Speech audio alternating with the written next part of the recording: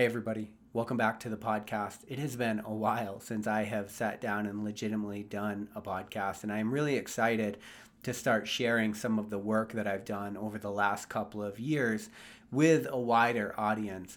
I've been the writer of a documentary exploring the concept of post-traumatic growth. I actually have some information on that on my website at rickalexander.com. I've got an article being published in a mythological studies journal soon, which I'm going to share on here.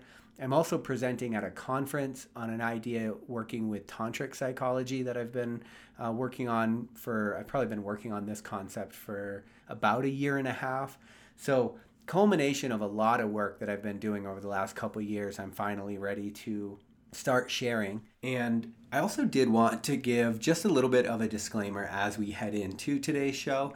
And the disclaimer is this: over the last couple of years, I have produced quite a bit of work, but I've produced it all for an academic audience. And a lot of the papers I've written, they make assumptions that, well, for one, the person that is grading the paper actually taught me the information. So I'm assuming that we've read the same books, which I think is the biggest misconception in debates everywhere.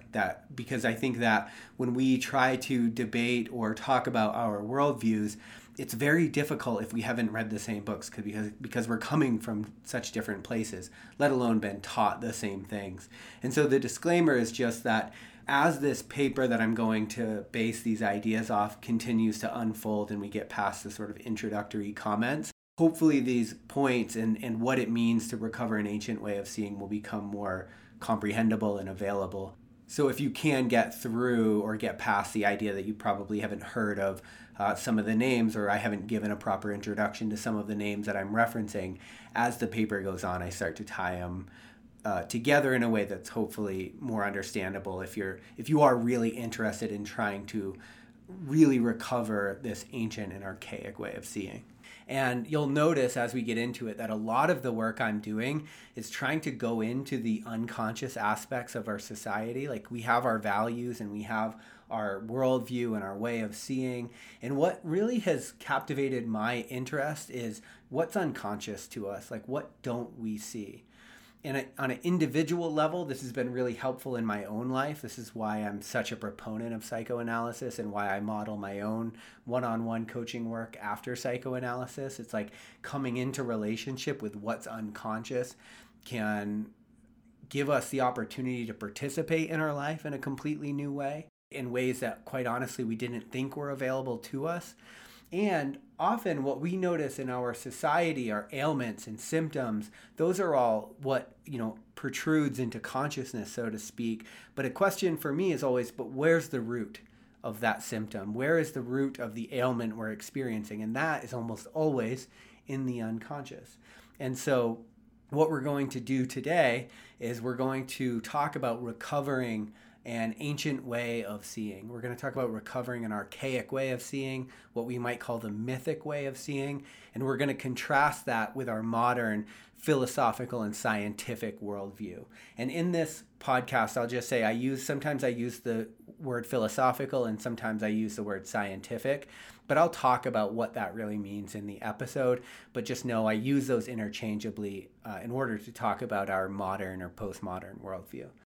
And before we get into the show, I'd also say that I have a couple of spots available for one-on-one coaching. If you're interested in that, if you're interested in working with me or feel called to in any way, you can apply for that at rickalexander.com.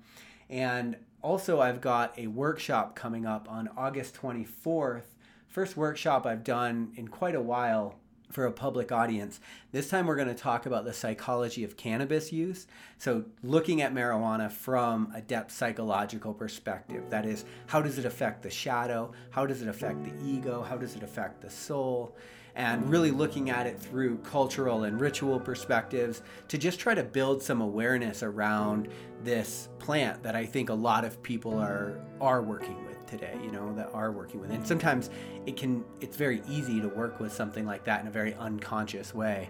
So the idea of this workshop is that we can bring some awareness to our practice, and it can then be used to facilitate and assist the path of individuation rather than be an escape for us or something along those lines.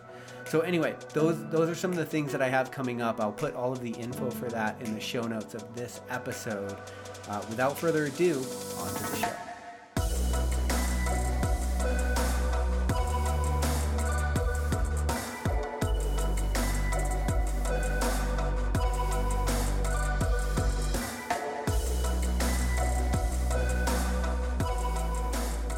There's a philosophy professor at Old Dominion University named Lawrence Hattab, and he wrote a book called Myth and Philosophy, A Contest of Truths.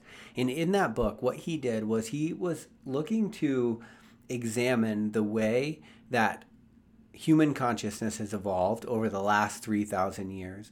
And what I mean by that is he's looking at what it means to be a self in the world and how that's evolved and how that has affected the way that we see ourselves today. Because, you can read an ancient text. You can read the Iliad, for example, by Homer, which I'll talk a little bit in this paper about. And you can tell right away that we don't see the world that way anymore. And so what we're going to talk about are what are the implications on the way that our consciousness has evolved. Because we're in a current worldview right now, and it's very hard to see what's outside of that worldview. So I want to talk about recovering an ancient way of seeing, an archaic way of seeing, what we might even call a mythic way of seeing. And in order to do that, I'm going to highlight and contrast the philosophical or scientific way of thinking. And the reason I'm going to use philosophic and scientific as synonymous in this paper is because when Hattab is looking at the ways in which human consciousness evolved, he really looks at Plato and the philosophies of early Greece to be a point where human consciousness switched, where all of a sudden this scientific worldview that we have today really began.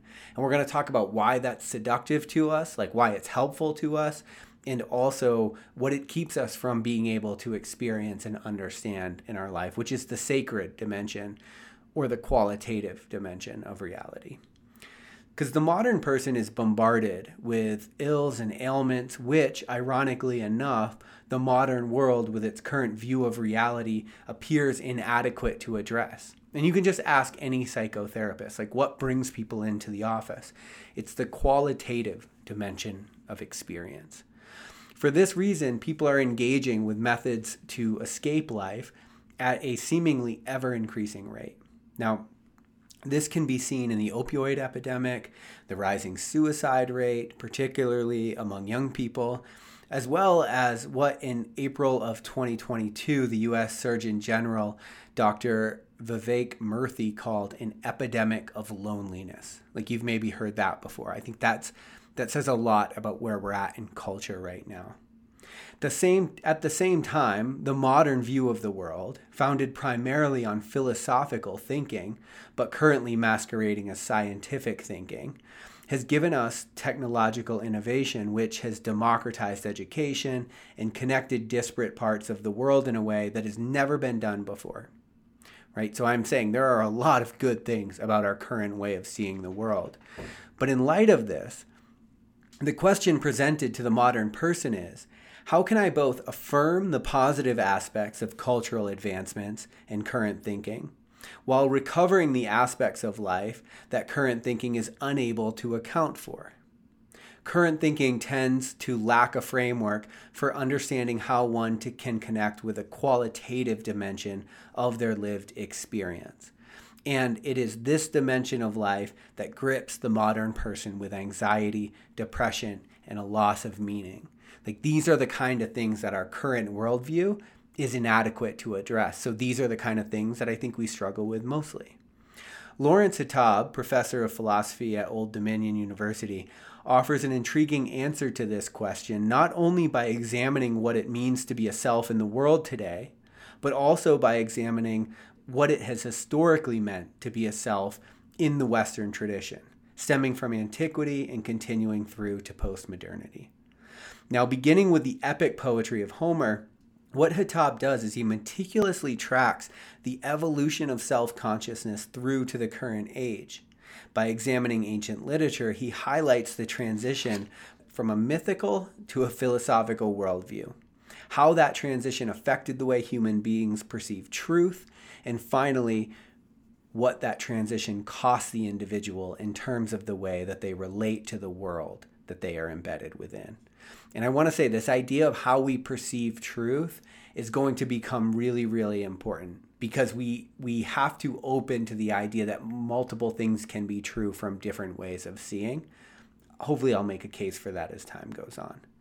Now, in calling attention to the advent of the philosophical way of seeing, which grows out of myth but does not supersede it, a point that is crucial to Hatab's conclusion about the multiplicity of truth, he examines the fragment left behind by the philosopher Anaximander, who lived in 600 BC, about.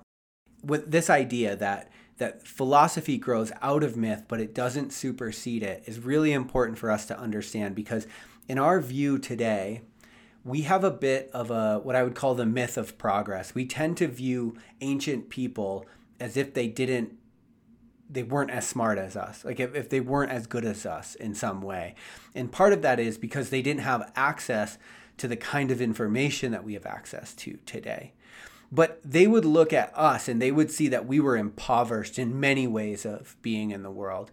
And here's a really quick example that will just give you an idea of the kind of argument I'm looking to generate here.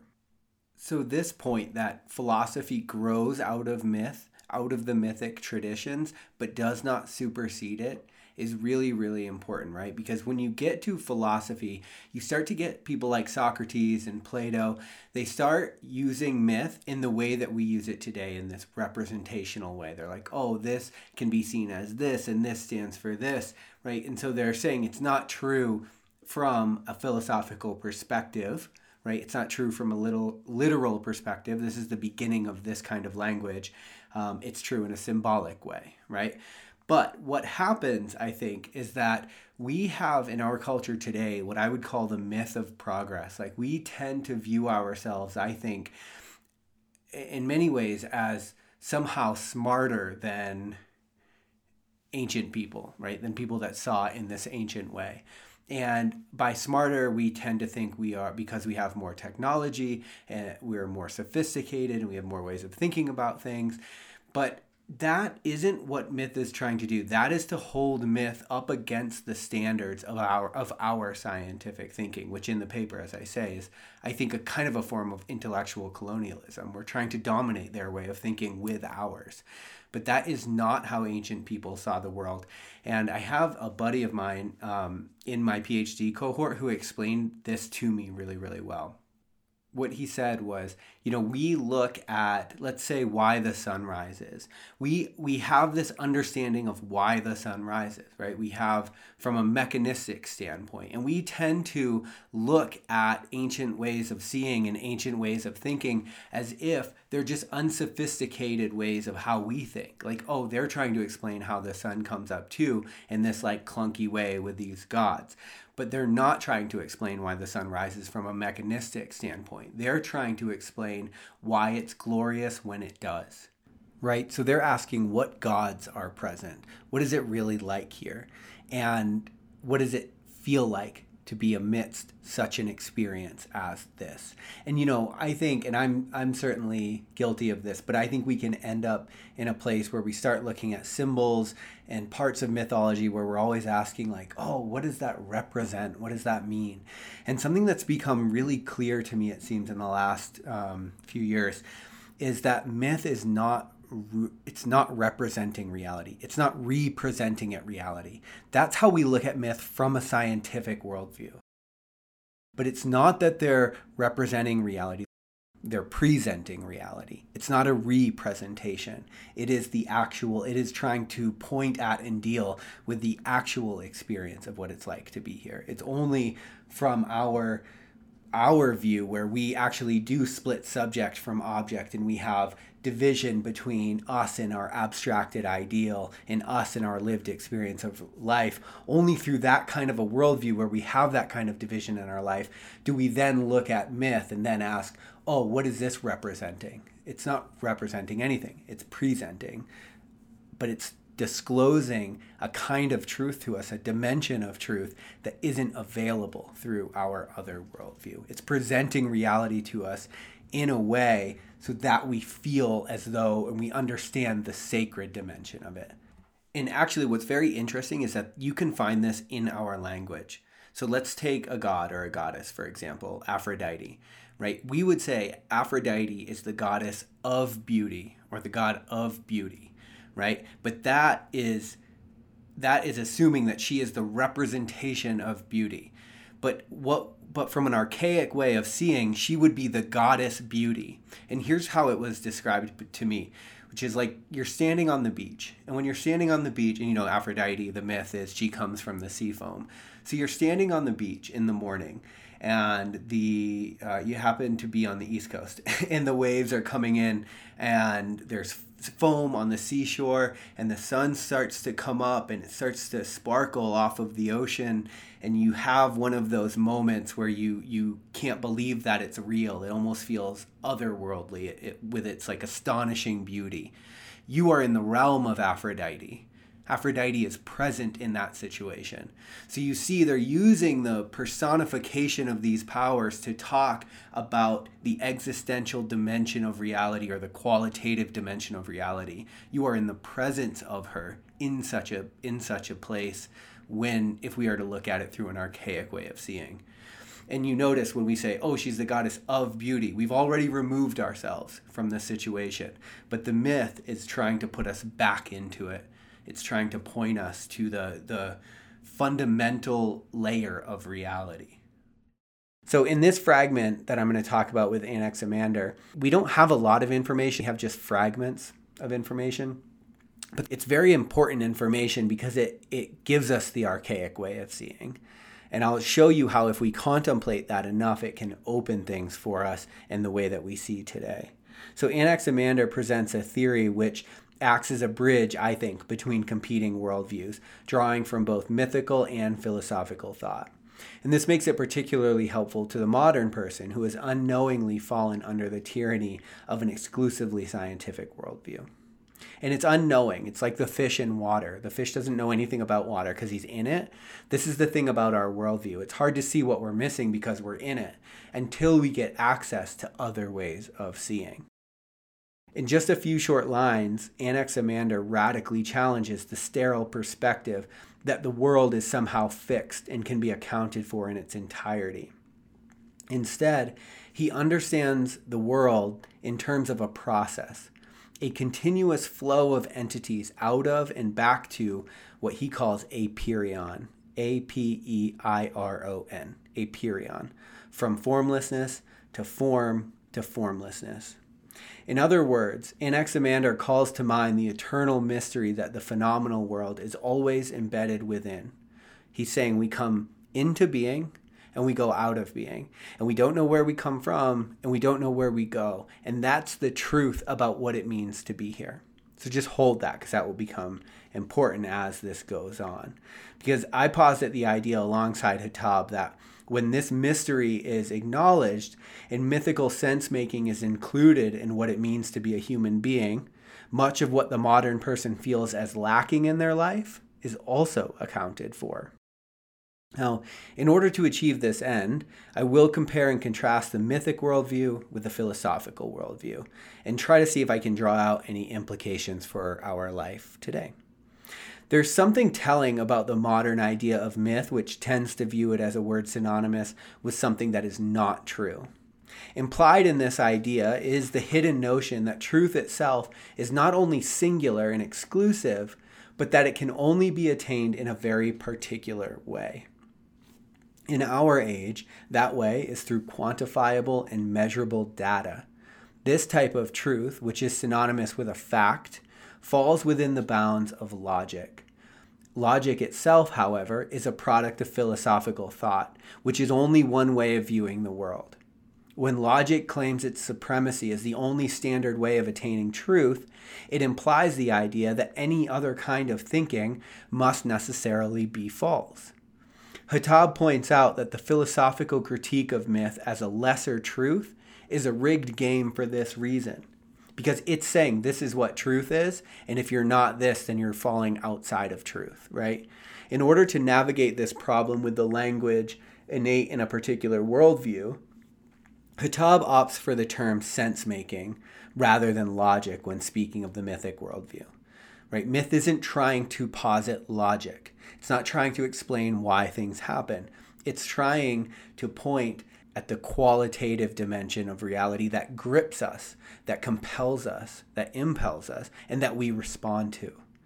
Myth makes sense of the world in a completely different way, which falls outside of the bounds of what logic allows. They're concerned with different dimensions of reality altogether.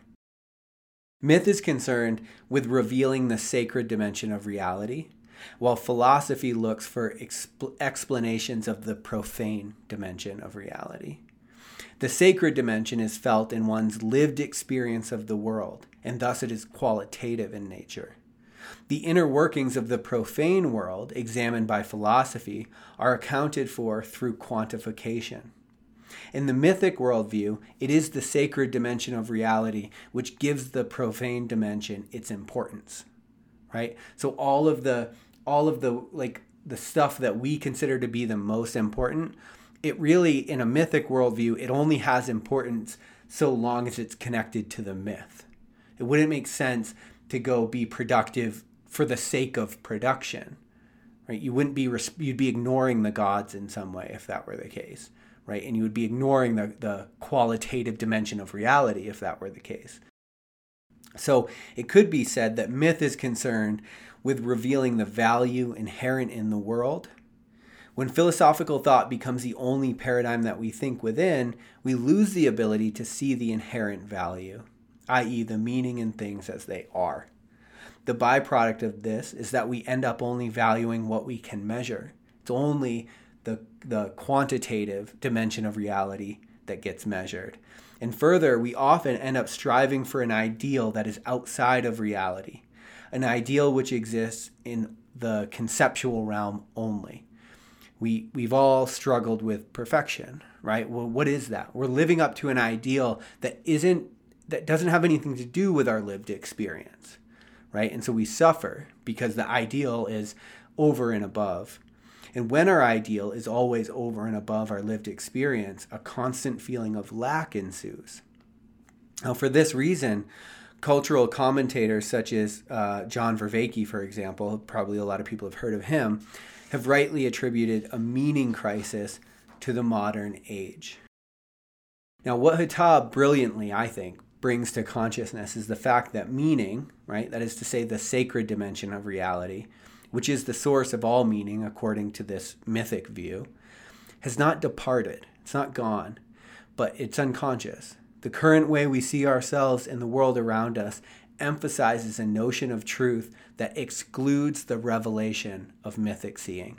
It just excludes it. It's not part of it.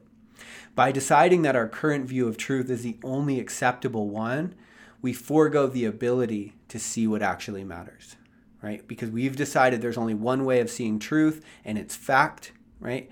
Then everything else is somehow secondary to that. And you see things like this in the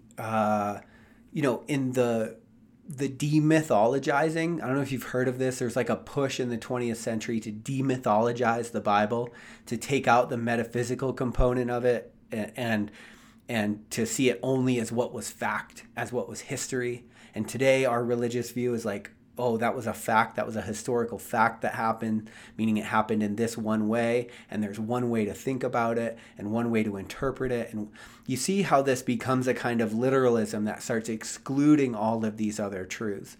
And what I would say is all of our thoughts on religion, on spirituality, they're all bound up in this scientific worldview, and it's very hard to see outside of it because, again, we're inside of it.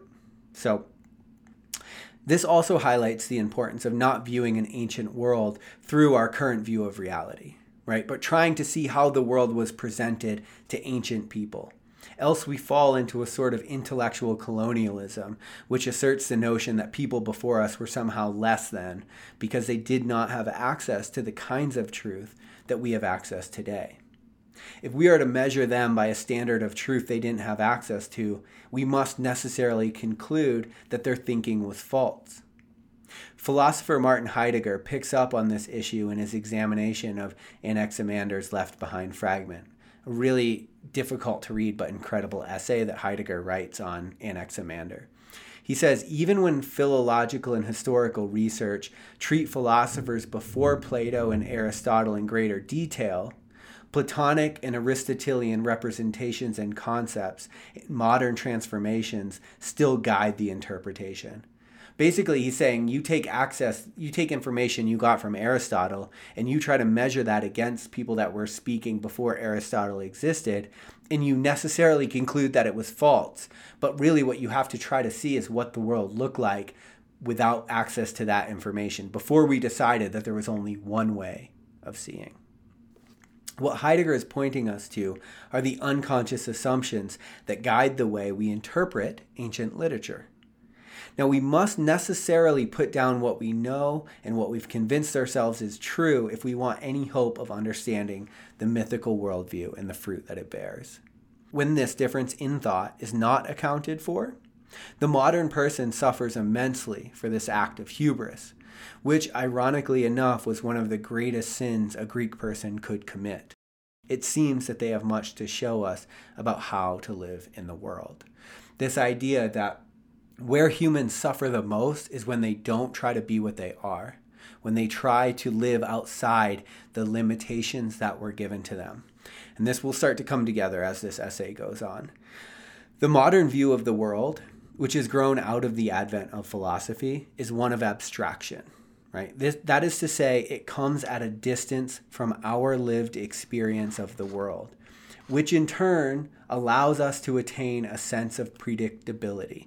This is why the scientific worldview is so seductive to us, because it starts to make us feel like the world's actually predictable, like it can be measured and repeated, right? But since the world itself is process, this is a point picked up by Anaximander's Apeiron, it's all process, we only get a sense of predictability when our variables are removed from the world of lived experience and analyzed in isolation. So we have to abstract things in order to have the scientific worldview, because lived experience isn't predictable and repeatable and measurable in that exact way. This in part accounts for the isolation often felt by the modern person, who sees themselves as quite separate from the world around them. We pay for this predictability through a loss of connection with the essence of life, which in terms of lived experience is far more unpredictable than our models typically allow. Hatab points out that conceptual reason becomes selective in favor of a complete, overarching stabilization of experience, allowing only those data of experience which can be controlled by thought, which satisfy the tests of repeatability, of identification by comprehension, and non-contradiction. So basically, because we have the scientific worldview that decides what a fact is, we then deselect everything that doesn't fit into this. Here's an example. An hour can go by quickly, very quickly, right? Also, you could take psychedelics and you could live lifetimes in an hour. An hour is not a stable unit of measurement, except we would all say, if you said, wow, that went by very quickly, we would say, yeah, but that's not actually how an hour is, right? Because what's the fact? The fact of an hour is an abstracted thing. It's an abstracted unit of measurement. That becomes the basis of reality. It's no longer your lived experience. It's not what you felt to be true. Something is true outside of what you felt to be true. That's the thing. So what you felt to be true is a lesser truth than the reality. Another way the modern person suffers psychologically is when they convince themselves that the world really is completely stable, comprehensible, and does not contradict itself. Right? This is logic. One of the rules of logic. A thing can't be and not be. It's like, well, that's just the rule of that would select things based on the rule of logic, but life is very contradictory, very paradoxical. So the person whose sense of psychological coherence is wrapped up in the predictable nature of the world may find themselves on the brink of ontological shock when the world presents to them in a completely different way than they had configured it. And since I already spoke about psychedelics, this would actually be a good time to just talk about one, why they can be so jarring, and two, why they can be so healing. Because I think that if we can really come into an understanding of this mythical worldview, that the psychedelic experience can be interpreted in a way that allows it to stay on its own terms. Because when people take psychedelics, they tend to get these experiences and this knowing of being in the sacred, that they are sort of always in the sacred. And one of the things that can be, one of the reasons that can be so jarring is for the reasons we're talking about now, because our way of seeing the world is so unconsciously informed by this philosophical and scientific worldview, which is based on abstraction and distance from lived experience, that when we take a psychedelic and we have a direct experience of the sacred, it can create this ontological shock that I'm talking about, a shock in the very foundations of your reality and the way that you see yourself. And I mean, if we just look at the word psychedelic, it comes from the Greek psyche, meaning mind or soul, and delic comes from the Greek duos, meaning to show or to manifest. And so it is to show you what's in the soul, or it is to make the soul manifest. And when we are used to living in a way that doesn't recognize soul, which is the modern way of viewing, we have these experiences. Again, they can be incredibly jarring, and that is simultaneously also why they can be so healing, because our habitual way of being in the world is so patterned and informed by this philosophic and scientific way of seeing the world. It's so rational, it's so one-sided, that the direct experience of the irrational is what can make us feel whole again.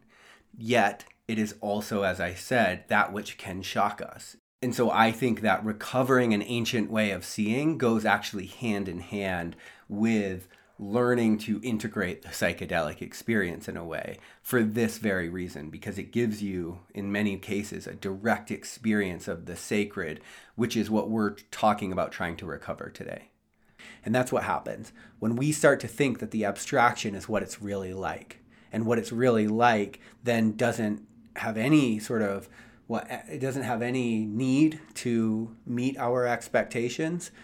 We start to suffer because we convinced ourselves that it was all very stable, that it wasn't mysterious, maybe that it wasn't going to end, And this is the idea with Apeiron, right? It sets the limits to what it means to be a human. We come into being and we go out of being.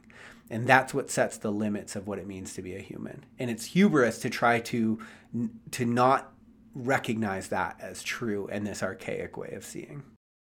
The mythic view, on the other hand, is defined in part by its ability to account for the mystery. A coherent mythic view in theory would not be surprised by a sudden change in reality, because change is what defines reality in the first place. The mythic view is far more concerned with presenting what is and showing a person how they should orient themselves to what is, rather than explain why or how something is. So this archaic way of seeing is about responding to reality as it presents itself, to fate. Hatab goes so far as to point out how the explanatory thinking associated with philosophy seeks to explain the world principally by eliminating the mystery. Now, with this in mind, one can track the evolution of the self throughout time, showing how different ages accounted for and reacted to the mystery in life. So let's turn to the epic worldview of Homer and like the Iliad. There's no real localized or holistic concept of the self that exists within boundaries and is cut off from the rest of the world. In this world, different gods would lay claim to different parts of a person at different times. Right? There's no one soul which lives, thinks, and feels. Rather, the psyche lives. Right? So the life force lives. The nous, which is nous is like the spirit, thinks, or the intellect. And the thymos feels. That's the passion in the soul, the thymos. And it's not me, if I'm looking at this mythic worldview, right? The gods, they come over us, and I'm in a fit of fury from Athena, and Athena grabs my spear and rams it through the enemy's heart, right? And so it's not like I'm necessarily this enclosed self that is making all of these decisions and acting. That's just not how they saw the world. And so also there's no shame, right? Shame only happens when there's an ideal that you have to live up to that's over and above reality, right? So you don't find shame in pagan cultures. It wouldn't make any sense. So what you find is that the gods, the fates, they present us with a certain picture of reality, and greatness in a human being is how they respond to what is. The human lot was to respond to life in the midst of the sacred, which was always laying claim to people through the sudden onset of emotions and twists of fate. What's more is that human beings and events find their place in relation to sacred powers. This is a world that is always held within the bounds of fate. Moira is the Greek word for this, derived from the verb mairo, meaning to allot or to portion. So the fates allot a certain experience of life and a certain life to us. And our job, our greatness, the greatness in life is found in how we respond to what's been apportioned to us. The Iliad presents such a devotion to fate as the ultimate limiter of reality, that even Zeus, father of the gods, felt compelled to obey it when interceding in human affairs. So even the most powerful god could not overcome fate, an important concept. Here we see that the human predicament was not at all about how to control reality or overcome it, but how to live fully within it. To live fully meant to fully embrace one's fate. This is called, there's a Stoic idea, amor fati, the love of one's fate. That's really what's on offer to us as a human being, to love our fate and to work within the bounds of our fate, not to overcome it. Freud worked this out in terms of an omnipotence fantasy, that we have a fantasy that we're all powerful, that we're not going to die, that we can overcome all things. And I think when that's unconscious, that's hubris, right? That's the greatest sin in the Greek world. The heroic ideal was about carrying out one's duty while acknowledging the fact that they were always up against the possibility of no longer having any more possibilities. Right? So it's the fact that we're in this situation that the heroic ideal is measured, not in overcoming it. In a certain sense, fate as the ultimate limiter not only attributed to humanity its importance, right? Being in the midst of non-being, right? If you come into being and you know you go out of being and you don't know where you come from and you don't know where you go, if you really understood that, there's immense importance to being here. Right? So it attributes to humanity its importance. Since the ideal of the time was to fulfill one's fate, which was doled out by the gods, the sacred dimension of reality, the burdens associated with self-conscious were virtually non-existent. So it's only in lyrical poetry that we begin to see the formation of an abstracted self that is separate from the world, like what we have today, like how we see ourselves. With the abstracted self comes the abstracted ideal that one must live up to. This, in turn, brings with it the advent of shame when that ideal is not met, an affliction that the modern person is quite familiar with. Now, one of the most important aspects of lyrical poetry is the expression of personal identity, like what does it mean to be me, which becomes a crucial ingredient in the historical development of rational thought. So this is something we start to see in the lyrical poets following Homer. There's an evolution in consciousness starting to happen. We start to become a self. But this is crucial, right? Because it marks one of the very first distinctions that creates distance between an individual and the world around them. This is the distance that philosophical thought will later capitalize on as a notion of objective reality, right? The hour is an objective reality. And I actually write about that here. I say the modern world often conflates this notion of abstracted objectivity with the only acceptable truth according to rational standards. And because of this, the qualitative dimension of time and space and how they present to us in our lived experience are seen as less true than the linear time, which we as modern people take for granted as quote unquote how time really is. I was explaining that earlier because I had forgotten that I actually wrote it in there. But it's a very important concept because it helps us understand how we think the abstracted thing is reality. And then our actual reality gets downgraded in its value. Now you'll notice in this a subtle cue that the way one experiences their life is somehow less true than what actually is. For all that we gain from such a standard, this is another way our connection to life is severed in the pursuit of certainty promised by philosophical thought. And that's what it is. It's certainty, because if we can abstract it, we can measure it, we can convince ourselves it's controllable, and now we have certainty, and now we don't have to bear the fact that the fates are actually mysterious to us and we have no idea what they're going to present us with. In the tragic poets, this distinction of self continues, but so too does the positive fatalism that characterized life in the age of epic poetry. This positive fatalism is this idea that, yes, we are bound. We are not going to overcome what bounds us. But that doesn't have to be a negative thing, right? We can love our fate. We can exist within it, and we can get a new idea, a new sense of what it means to be us within our fate. Culture, it seems, had not yet fully actualized the split between culture and nature in the tragic poets. Life was still to be embraced, not despite its limitations, but in light of them. Nietzsche, in his book, The Birth of Tragedy, seeks to reclaim this positive fatalism by looking at the world that gave birth to tragedy. It seems that Nietzsche picked up on this shift in worldviews and portrays the philosophical, scientific view as a shrinking back from the uncomfortable aspects of reality, a view that is profoundly anti-life at its core. When I first read The Birth of Tragedy by Friedrich Nietzsche, it kind of blew my mind, because he's always pitted against Christians, and he's thought as this, he's the guy that pronounced God as dead. He's something that he noticed in culture. It's not necessarily something that he made up. But the point is, a lot of his issue with Christianity and with the world today is he viewed it as profoundly anti-life for this reason, because it was trying to escape into an abstract view of things rather than accept the tragedy and all that goes with that in life as it actually is. He asked the question, is the scientific method perhaps no more than fear of and flight from pessimism, a subtle defense against truth? What an interesting thing, huh? Where we tend to view the scientific view as the only truth, the abstracted is the only truth. And Nietzsche says, no, that's a way we defend ourselves against the unpredictable nature of what truth actually is, of our lived experience. Interesting point.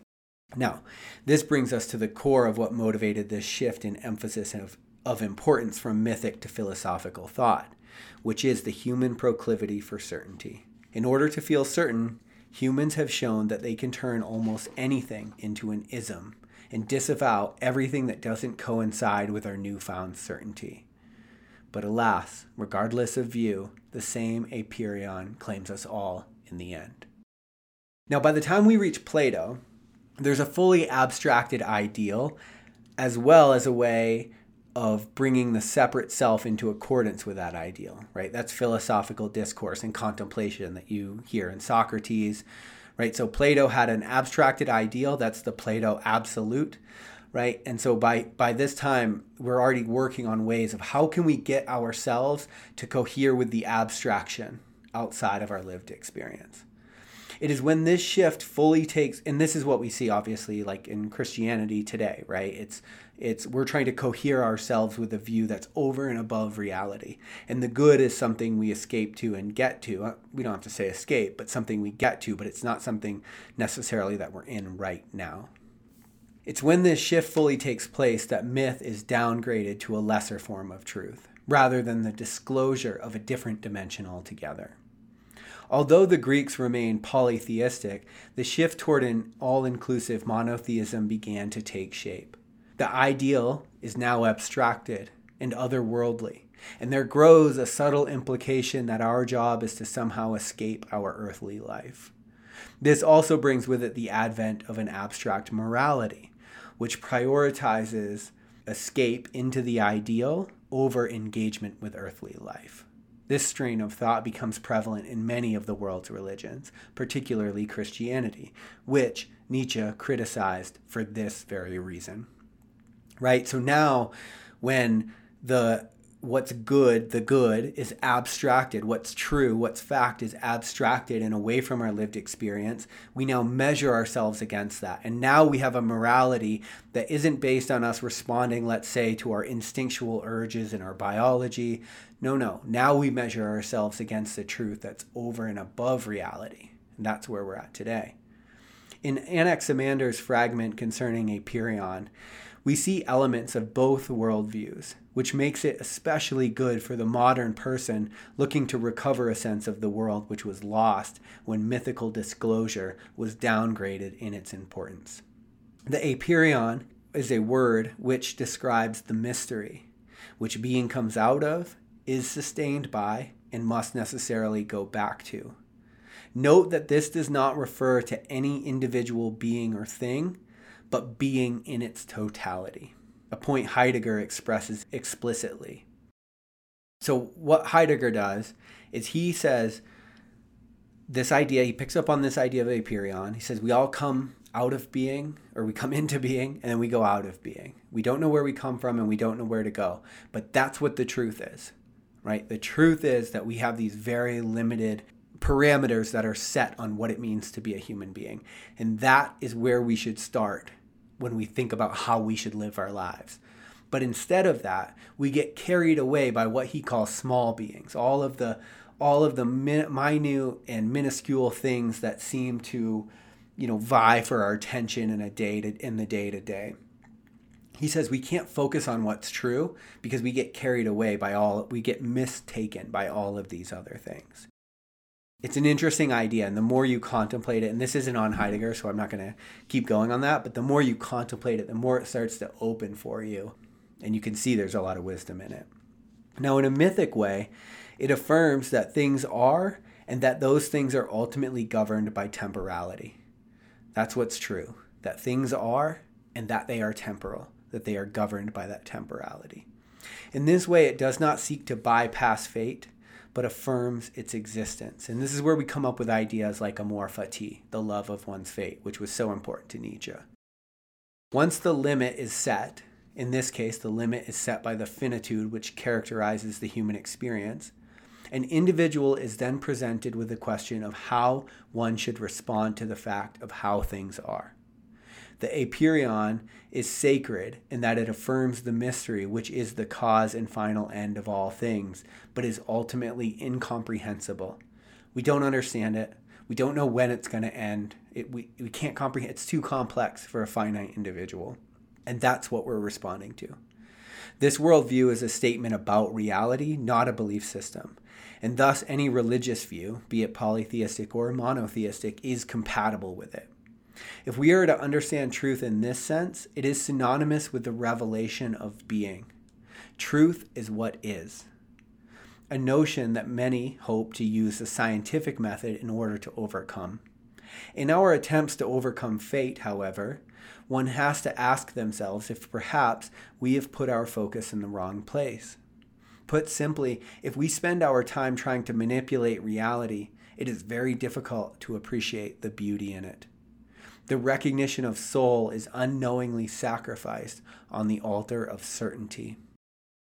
What it means to be a soul in the world, to suffer our fate, to suffer in particular ways, that gets sacrificed as we are trying to escape to this view of certainty. Anaximander also posits the idea that when things come into being, that is, when they are individuated from the Apeiron, they necessarily split into opposites. This helps us understand the ordering function of the world without projecting onto it any current notion of morality. Similar to the Chinese concept of the Tao, like universal harmony, must be achieved, and thus any time existence moves into one extreme, it will necessarily correct itself with its opposite.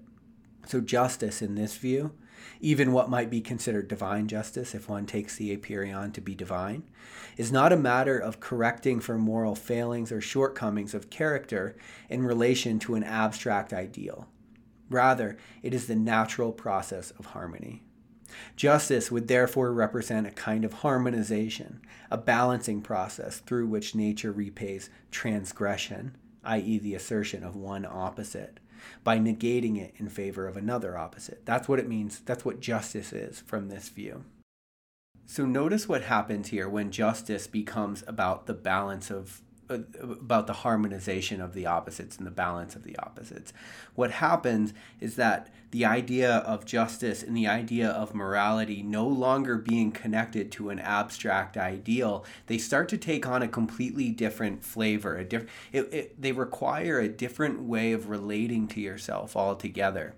Because if our morality is based off an abstract ideal, as it is in modern thinking, right, based off of the Judeo-Christian religious thinking, then what happens is actually, right, your morality perhaps might force you to go against the instincts, right? And that's what's considered moral. But notice from this archaic way of seeing, what you're doing is you're actually creating more of an imbalance, more of a polarity. And because this is a way of looking at nature, not exactly human behavior, though the two are obviously hard to, pull apart at times. But because this is a view of nature, it says through an archaic way of seeing, it says if your morality is based off of an abstract way of seeing, and it creates a one-sided way of being, then that is going to be balanced out in the psyche with or without the conscious will of the ego. And in psychology, Jung picks up on a word by Heraclitus, who was also a pre-Socratic philosopher. He picks up on a word from Heraclitus called enantiodromia. And what enantiodromia is the balancing of the opposites. It's when the psychic force builds up in the unconscious, so to speak, to such a degree that it overpowers the ego, and the ego ends up living out its opposite. So something to notice, the difference in how seeing these two things really has a massive effect on how we see ourselves within our lives, and what we see as moral and what we see as just. And I like that particularly because it's so easy for us to think that we're being moral, or to have an idea of being moral that actually creates a really one-sided way of being, where our biology and our instincts all get ignored. And we call that a virtue, but nature does not. And that's something that the archaic people, I think, really understood that we struggle with. This, as a starting point for understanding the way life is, strikes me as helpful simply because it removes many of our projections about the way life ought to be. When the story we tell ourselves is different from reality, we suffer. We do this in small ways every time we favor an abstracted ideal over our own lived experience. In the modern age, where the philosophical worldview has eclipsed mythical disclosure, we find ourselves with all sorts of useful tools, but totally lost as to how we should use them to make our lives more meaningful. It is the dimension of life concerned with value, which teaches us where to apply the scientific method and where not to. When that dimension is removed, science oversteps its bounds and becomes a form of tyranny to the soul. If we are to find a way of living that both reclaims what we lost and also affirms what we have, then a dialectic notion of truth is necessary. Dialectic meaning both and. If there's only one form of truth, it's not only that the soul suffers, but also that we close ourselves off to this entire way of being, to the entire disclosure that comes from other kinds of truth. We must learn to exist within the existential tension of our own finitude without explaining it away or trying to inflate ourselves to the level of God's in order to overcome it. With our own mortality as our starting point, we can get on with the noble task of using our advancements to add to the beauty and meaning of the world rather than constantly waging war with it. Annihilation back into the mystery awaits all of us. It is reverence for this fact that teaches us how to be in this ancient way of seeing. It reminds us to celebrate and affirm what we have while we still have it. So that final line is how I ended the paper. And in that paper, as you can tell, I was kind of trying to summarize both what I think Laurence Hattab had said in that book and also what it would mean to try to see the world from an ancient perspective rather than measure them against ours. And you know what's really interesting? This was a class that I had called Myth and Philosophy, and I would easily rank it as the most influential class, just because as I really sink into these ideas, reading all of the other myths and philosophies, I can contextualize them a little better. So now when I study other cultures and other religions, I'm trying to see the world through their eyes. And it's a much more relational way of being. It's a way of relating to the other in a way that honors them in some way. And it connects us, it connects us to that culture in a way. So the story that I wanted to share, though, is after the final class, I had been contemplating these ideas for a few months, along with the other people in my cohort, of course.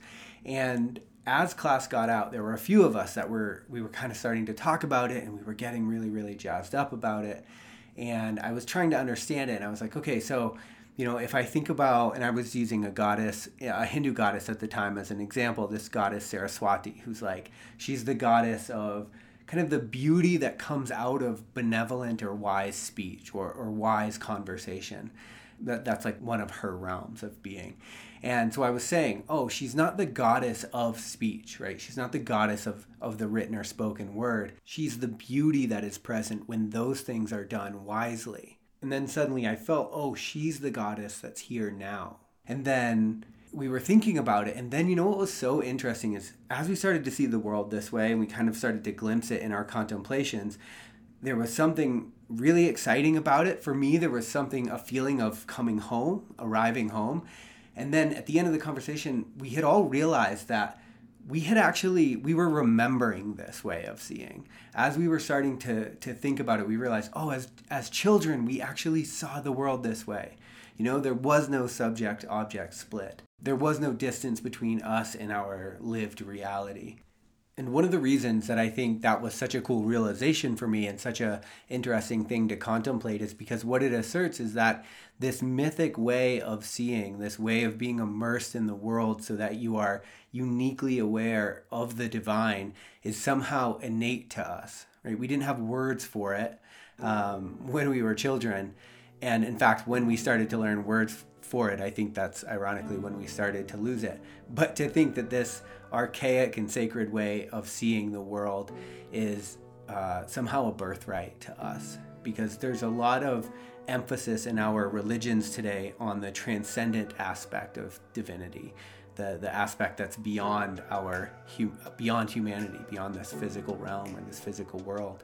And what I think is really cool about recovering this ancient way of seeing is that it's a way of engaging with the immanent aspects of divinity, the aspects of divinity that are both present and perceivable in the world that we are actually in.